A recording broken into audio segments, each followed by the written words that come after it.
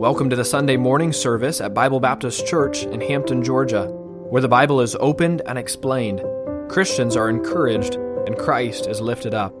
Thank you for joining us, and may your hearts be blessed as God's Word is taught. And now, enjoy this message from Bible Baptist Church. Thank you, Pastor. I appreciate this opportunity. I know it's no small thing for a pastor to loan his pulpit, and so I do count it an honor and a privilege. We're going to be in 1 Samuel chapter 30. Please take your Bibles and turn there. 1 Samuel chapter 30. As Pastor said, I am a graduate from Bible Baptist Christian School here. We just had a graduation here, and most people, when they graduate, they go off to college and they don't come back, and they've still been trying to get rid of me for the last 3 years, and I stick around. But I'm a pastoral ministries major at Pensacola Christian College, and I believe the Lord is calling me to be a youth pastor or some kind of assistant pastor, and so I do love the opportunity to be able to preach, and not just in preaching class in front of 10 other preachers at school, but actually be able to preach in church, and I do appreciate this opportunity, Pastor. 1 Samuel chapter 30, many Bible scholars refer to 1 Samuel as the real 1 Kings, and they'll actually refer to 1st, 2nd Samuel and 1st, 2nd Kings as 1st, 2nd, 3rd, and 4th Kings, because this is really the start of the reign of kings in Israel. Now, I've prepared a message today that I'm going to preach to you guys, but it's not going to be the most important message you've ever heard. In fact, the most important message you've ever heard will not be preached at Bible Baptist Church. It is not going to be presented to you by Pastor Aguirre or another pastor, another assistant pastor, your youth pastor, an evangelist. It's not going to be presented by a missionary or maybe a special speaker at your Bible college or during Bible conference, missions conference, revival conference. The most important message that you could ever hear is not going to be preached behind a pulpit. The most important message you could ever hear is the one that you learn to preach to yourself. Let's read this passage in 1 Samuel chapter 30, starting in verse 1. And it came to pass, when David and his men were come to Ziklag, on the third day, that the Amalekites had invaded the south, and Ziklag, and smitten Ziklag, and burned it with fire, and had taken the women captives, and were therein. They slew not any, either great or small, but carried them away, and went on their way. So David and his men came to the city, and behold, it was burned with fire, and their wives and their sons and their daughters were taken captives. Then David and the people that were with him lifted up their voice and wept until they had no more power to weep. And David's 2 wives were taken captives. All right, so just to paint the picture here, David has not been making the best choices in life.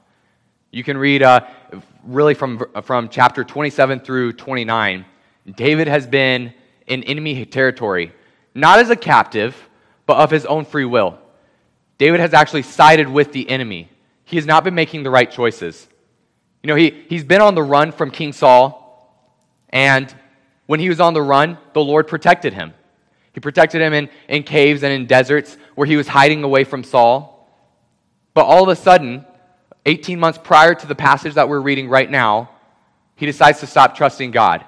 God did not do anything to make David doubt God. He did not do anything to kind of provoke David to lose faith in him.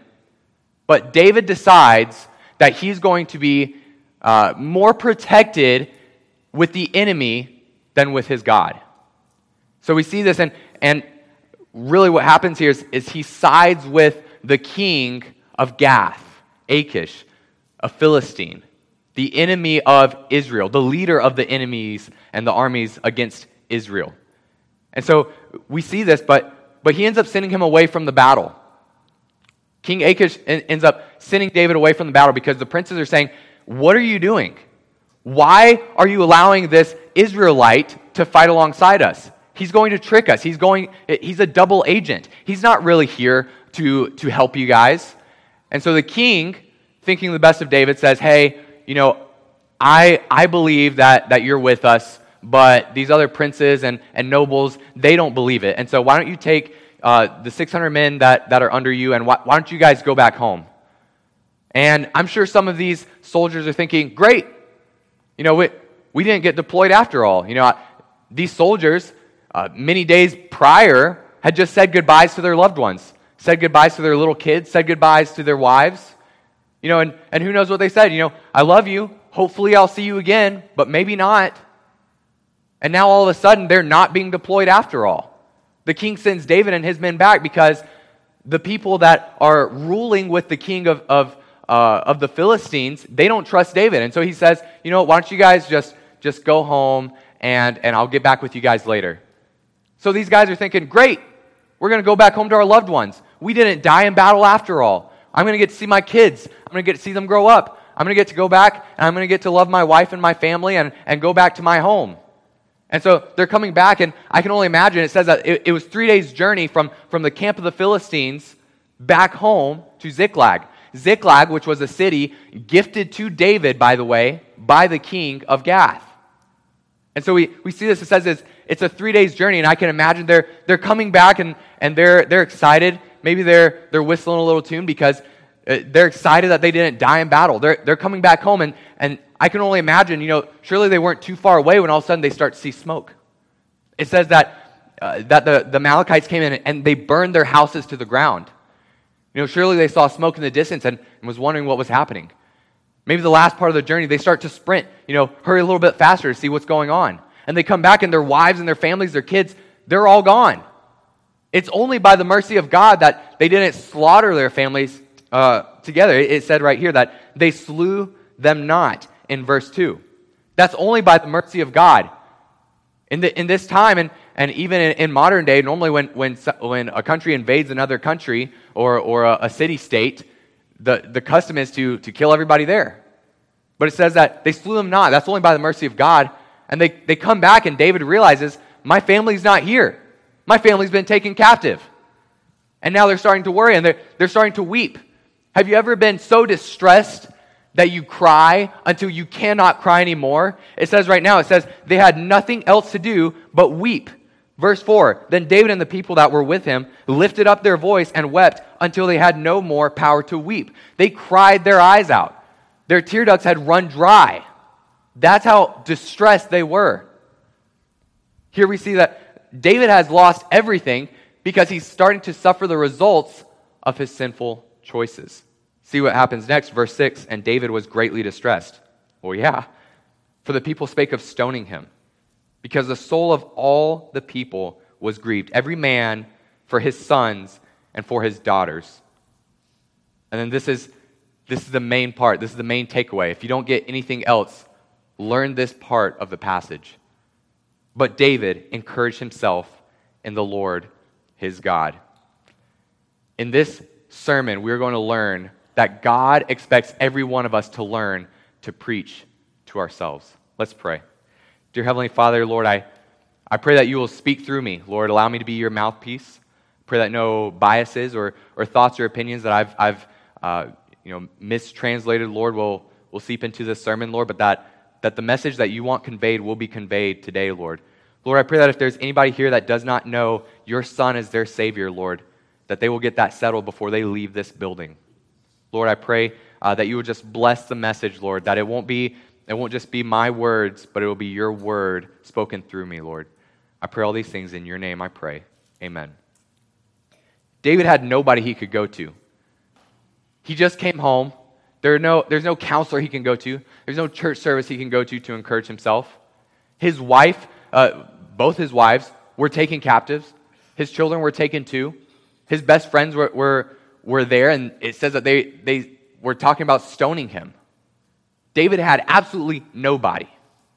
Have you ever been in a situation in your life at any point where you had nobody? Nobody.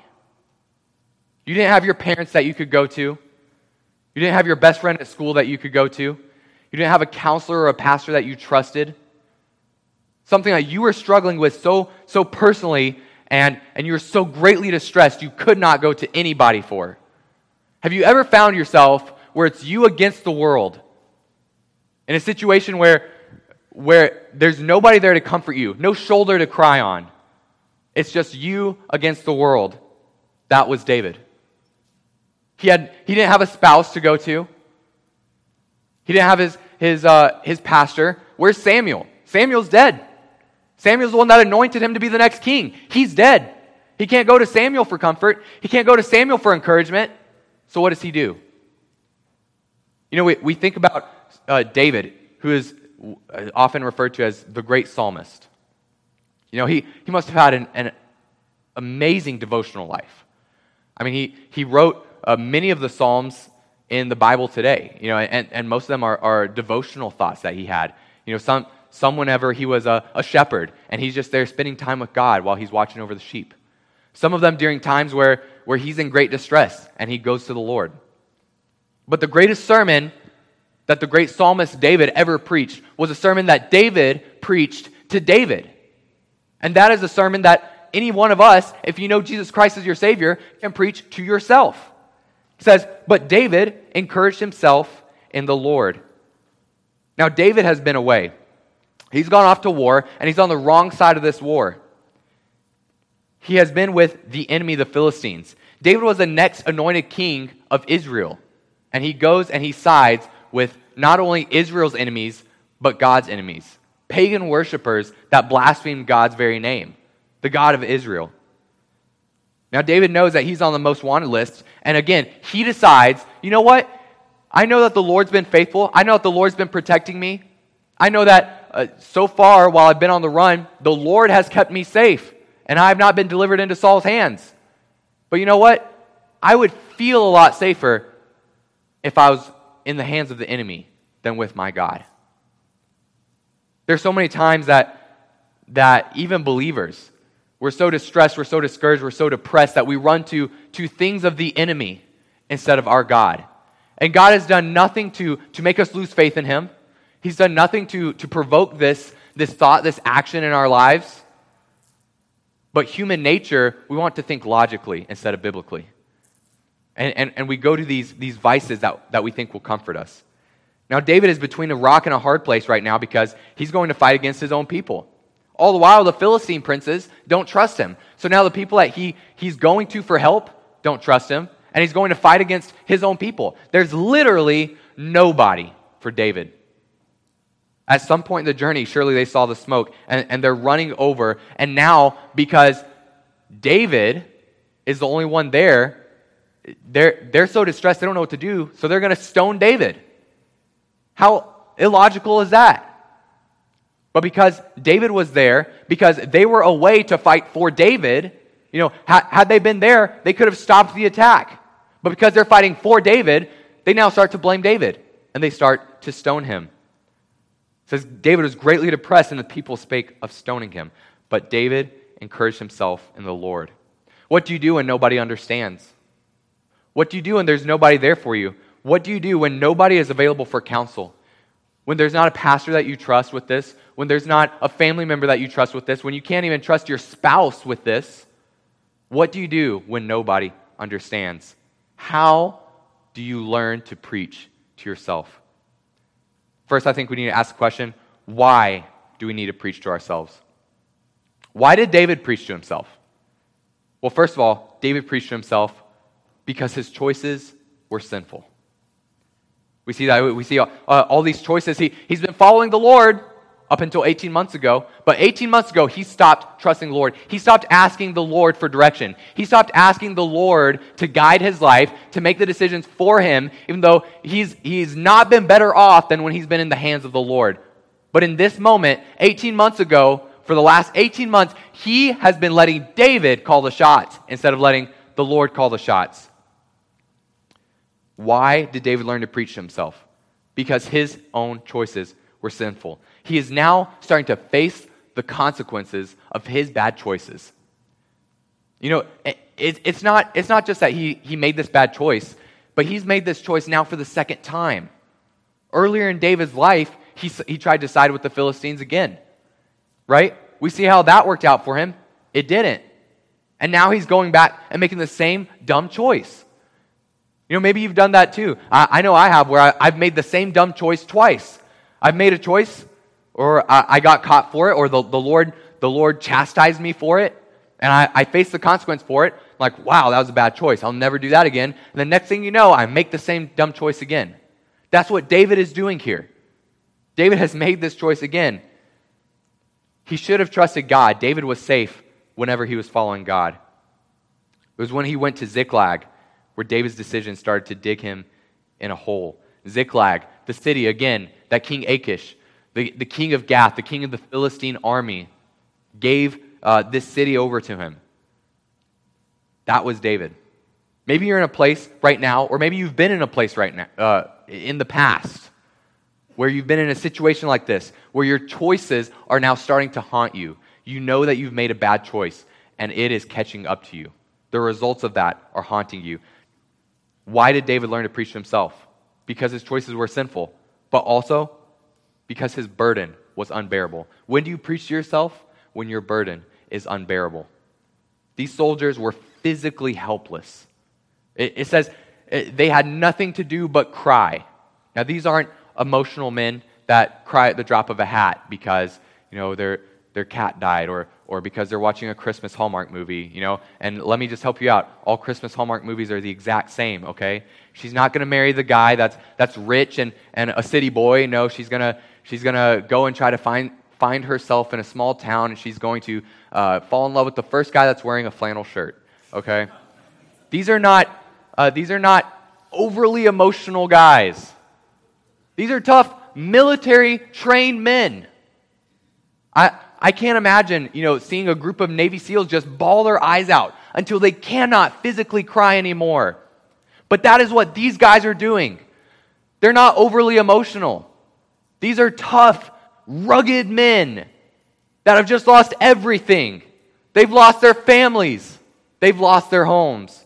And now they feel so helpless that all they can do is cry and cry and cry until they cannot physically cry anymore. When did David learn to preach to himself? David learned to preach to himself when his sinful choices were catching up to him, but also when his burden was unbearable. Not only that, David learned to preach to himself when the people around him became irrational.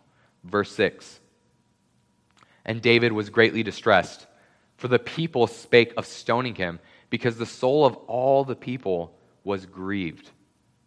Have you ever been so distressed and you don't know what to do with all this built-up emotion that you take it out on the first person that speaks to you?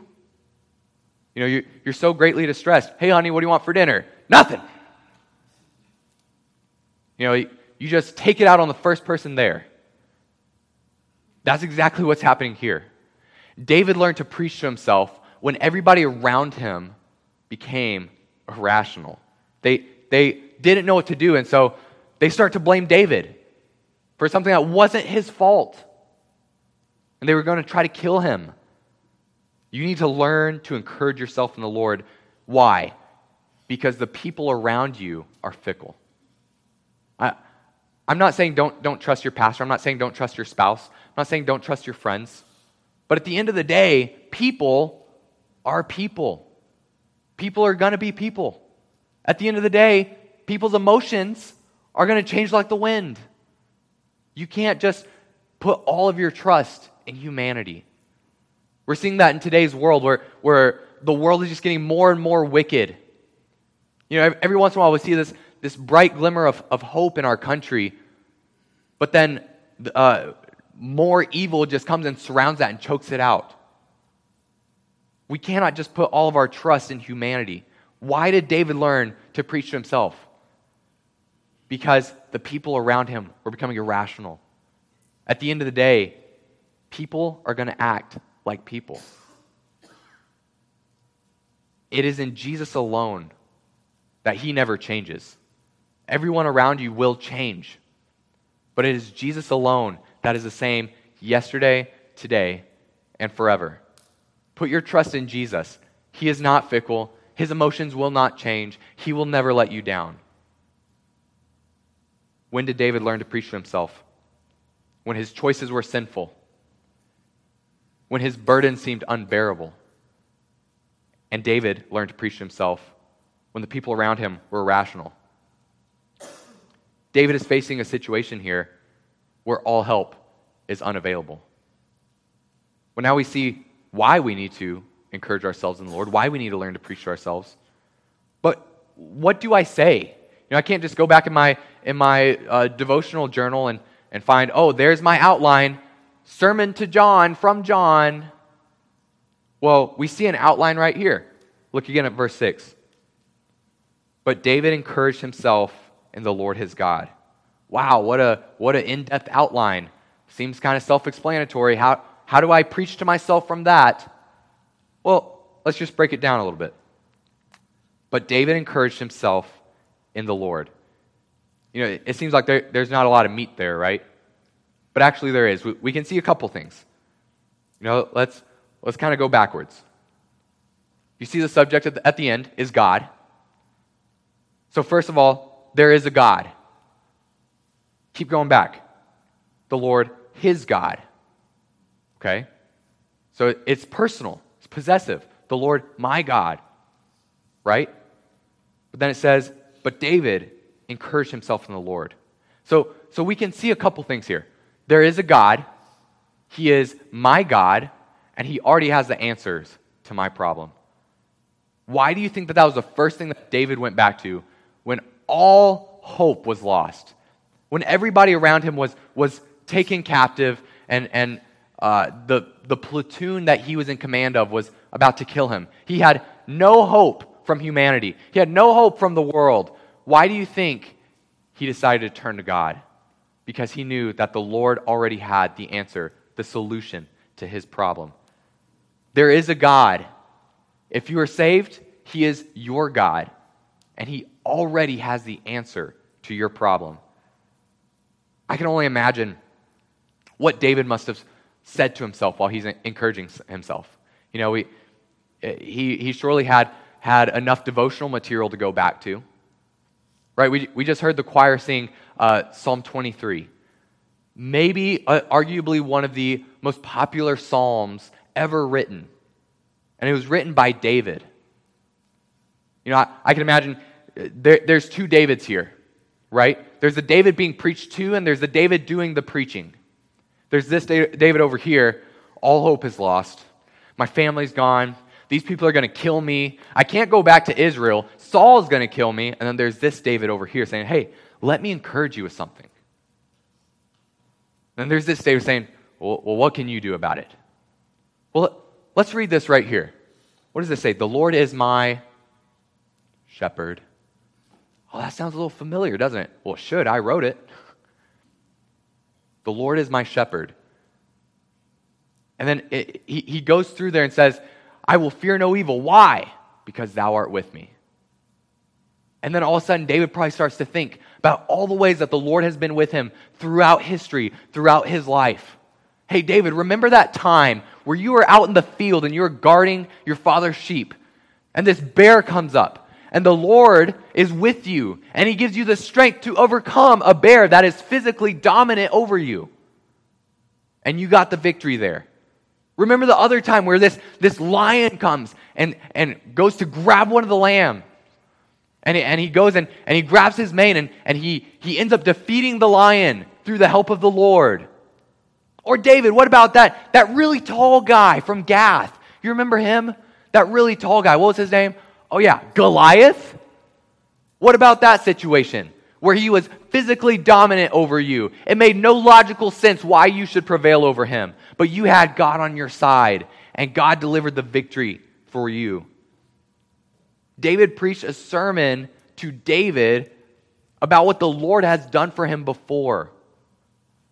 Pastor Brian Sams once said, he said, God's faithfulness in the past is his resume for the future. God's faithfulness in the past is his resume for the future. God had not given David any reason to doubt him, any reason to lose faith in him in this moment. But David did, because it's human nature to try to go our own way, to try to put ourselves in the driver's seat. But God's faithfulness in the past is his resume for the future. Okay, so we see why we should learn to preach to ourselves. We see what to preach to ourselves. right? But now what should I do? Because every good Bible message is supposed to have an immediate application for you to obey. So what do I do? How did David respond to this message? Verse 7. And David said to Abiathar, the priest. All right, so now he's getting on the right track, right? He's going to go to the religious leader now. He says, David went to Abiathar, the priest, Ahimelech's son. I pray thee, bring me hither the ephod. Okay, so the ephod, for those of you that don't know, is this breastplate that the priest would wear as he goes into the temple to seek out the Lord's counsel, to seek out the Lord's guidance, to go and worship the Lord, to go and give sacrifices to the Lord, to go and worship the Lord. So the priest would wear this, and I learned this in Sunday school, maybe some of you did, about like the different gyms and stuff. You don't need to worry about that. Don't worry about all that. All you need to know is why he did this. You don't need to know all about the ephod and all about the history lesson about that. All you need to know is why David went and got this. He did it, and verse 7, and Abiathar brought hither the ephod to David. Verse 8, and David inquired at the Lord.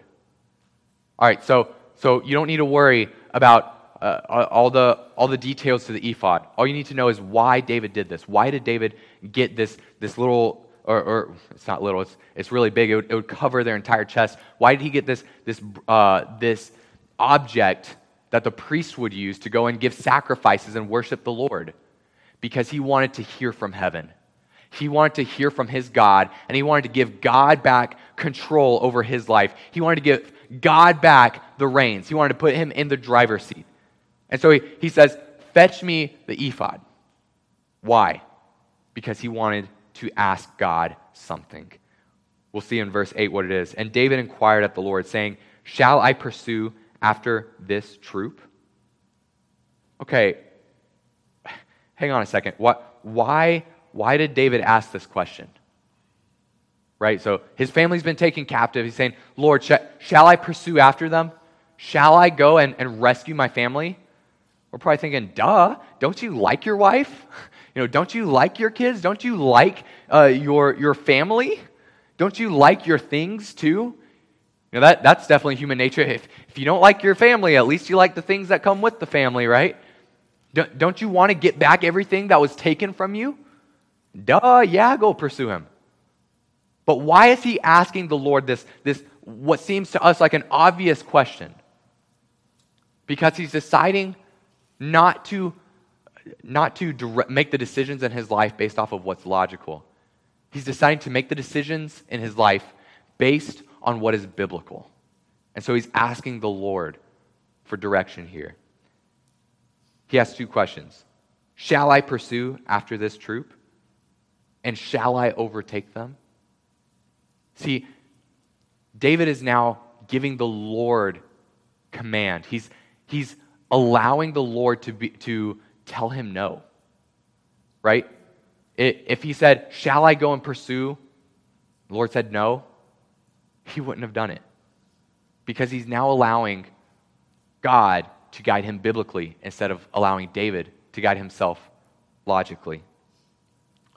Here David is learning from his mistakes. He's putting God back in control. He's reconciling with God for his sinful choices. One of the best decisions you can ever do is beginning each day by asking God for direction.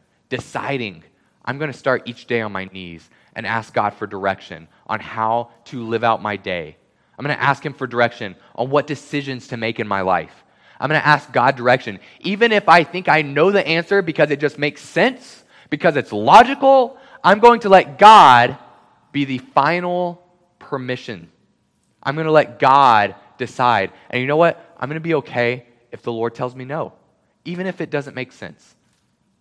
Because I see the mess that I've put myself in for my own sinful choices. That is where David is.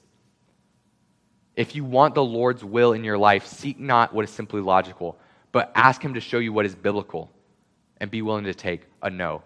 So David is willing to do whatever the Lord says. However, he asks something specifically. He doesn't say, Lord, what shall I do? He says, Lord, shall I pursue? Okay, so there's a couple observations we can see here. First of all, we see that David is allowing the Lord to make the decision, but we're seeing that David also has a bias towards action. He's saying, Lord, let me help. Let me be part of the solution. I made the problem, so now work through me to find the solution. But I would like to go and get my things back. I would like to go and get my family back. So we see he's allowing the Lord to make the decision, but he's showing a bias by asking something very specific. And you know what? That's okay.